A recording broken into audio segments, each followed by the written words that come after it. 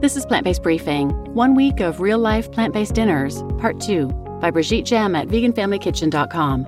And I'm Marian Erickson, host of this plant-based podcast where I curate, get permission, and narrate a variety of articles on plant-based and vegan living in about 10 minutes or less every weekday. And today's is a bit longer than that, so it's a two-parter. I read Part 1 yesterday, and now today we're going to jump into Part 2. So now let's get to today's plant-based briefing. 1 week of real-life plant-based dinners, Part 2, by Brigitte Gem at veganfamilykitchen.com. Tuesday, chana masala mini pizzas. Advanced prep. Toss the dough ingredients in a bowl and refrigerate. The chana masala is a leftover from week 41 that was a slow cooker dish, easy and delicious. At dinner time, knead the dough a bit and let it rise in a warm, not hot, spot if there's time.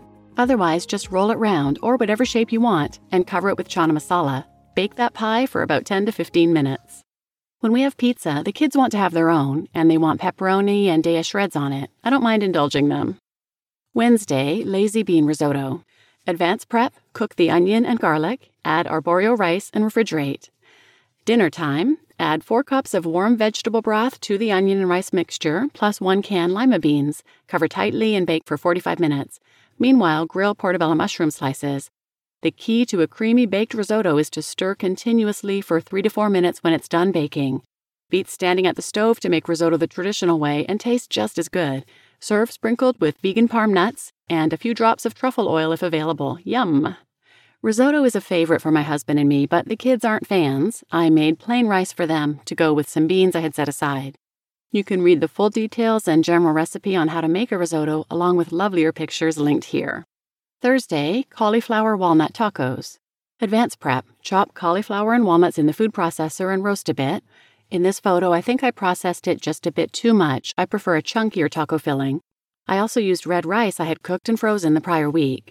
At dinner time, reheat the rice and taco filling, warm the tortillas, lay out all the works on the dining table, and let everyone make their own tacos. So empowering for the little people. My husband was doubtful about the cauliflower meat, but loved it. My daughter enjoyed it as well. My son sticks to plain cheesy quesadillas with rice. Friday, oops, forgot to save some risotto. Improvised dal instead of the risotto cakes. The vegan family meal plan said I was supposed to keep some leftover risotto to make risotto cakes along with steamed greens, but we love risotto too much and gobbled it all up for lunches. Oops. When Friday night rolled around and I discovered our gluttonous mistake, I had to improvise a plan B. As one should do when improvising a vegan meal, I started by opening the produce drawer. I found cauliflower, onions, and carrots. Good. The cauliflower would get roasted, and I'd cook a quick red lentil dal, my daughter's favorite dinner. Since the oven was on for the cauliflower, I decided to throw in leftover vegan pakoras from the freezer. There was also leftover rice, which my son ate, along with some cut veggies and maybe some beans. He tried the pakoras but was not a fan. My daughter, however, was pleased as punch with her dinner. Can't win them all. Off-plan weekend cooking. The vegan family meal plans do not make suggestions for weekend meals. For ourselves, we normally visit family or friends on Saturday or Sunday, and my husband cooks the other night. We aren't sharing meals with people outside of our bubbles these days, and my husband hates going to the grocery store in the COVID era, so we often eat a remastered version of the weeknight meals. Since cauliflower is in season, we had some more on Saturday. My husband whipped up a delicious cauliflower curry and added lots of spinach. The spinach was really the highlight. It was a rather dry curry, whereas I tend to cook things a bit saucier, so it made for a lovely change. Thanks, babe. Sunday night was a bit of a scramble and the fridge looked quite bare. But look what I found. In the freezer, I found 2 remaining burger patties from the Very Good Butchers, a Canadian vegan meat company with lists of ingredients I can recognize, and some sweet potato fries.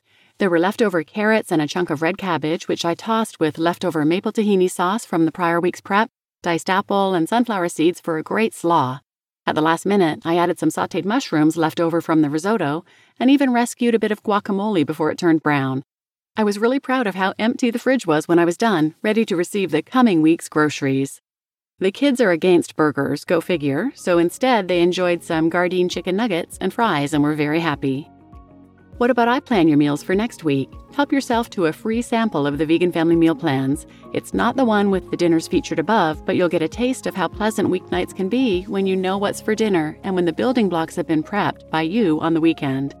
There's a 2-week sample plan linked here that you can download for free, or beginners might be more comfortable with the 1-week planned and plant-based challenge linked here. Do not hesitate to reach out to me at any time if you'd like some help with your vegan meal planning and batch cooking.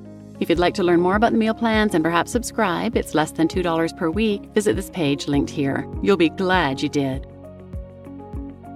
You just listened to 1 week of real-life plant-based dinners, Part 2, by Brigitte Gem at veganfamilykitchen.com. And I'm Marian Erickson, your host. And I appreciate this blog post. It's nice to see her photos of her food because in her meal plans, there are no photos provided. And I've learned from her book and her blog posts, and something she did touch on here is to not compare our own food to the food porn we see on Instagram and on recipe blogs, because those are professional photos and ours often won't measure up. But batch cooking and meal planning can really make your life so much easier. And I do find in speaking with people that what to cook really is a roadblock for so many. It certainly was for me when we first went whole food plant-based, when we learned how unhealthy meat, dairy, and eggs are. I had no idea what or how to cook. And that's when I started binging whole food plant-based podcasts and researching, and I've subscribed to many meal planning services. There are so many great ones out there to choose from. You can just Google vegan meal planning and countless options will come up. I love her suggestion, though, if you're a beginner new to this lifestyle, start out with the 1 week planned and plant-based meal plan. It's free.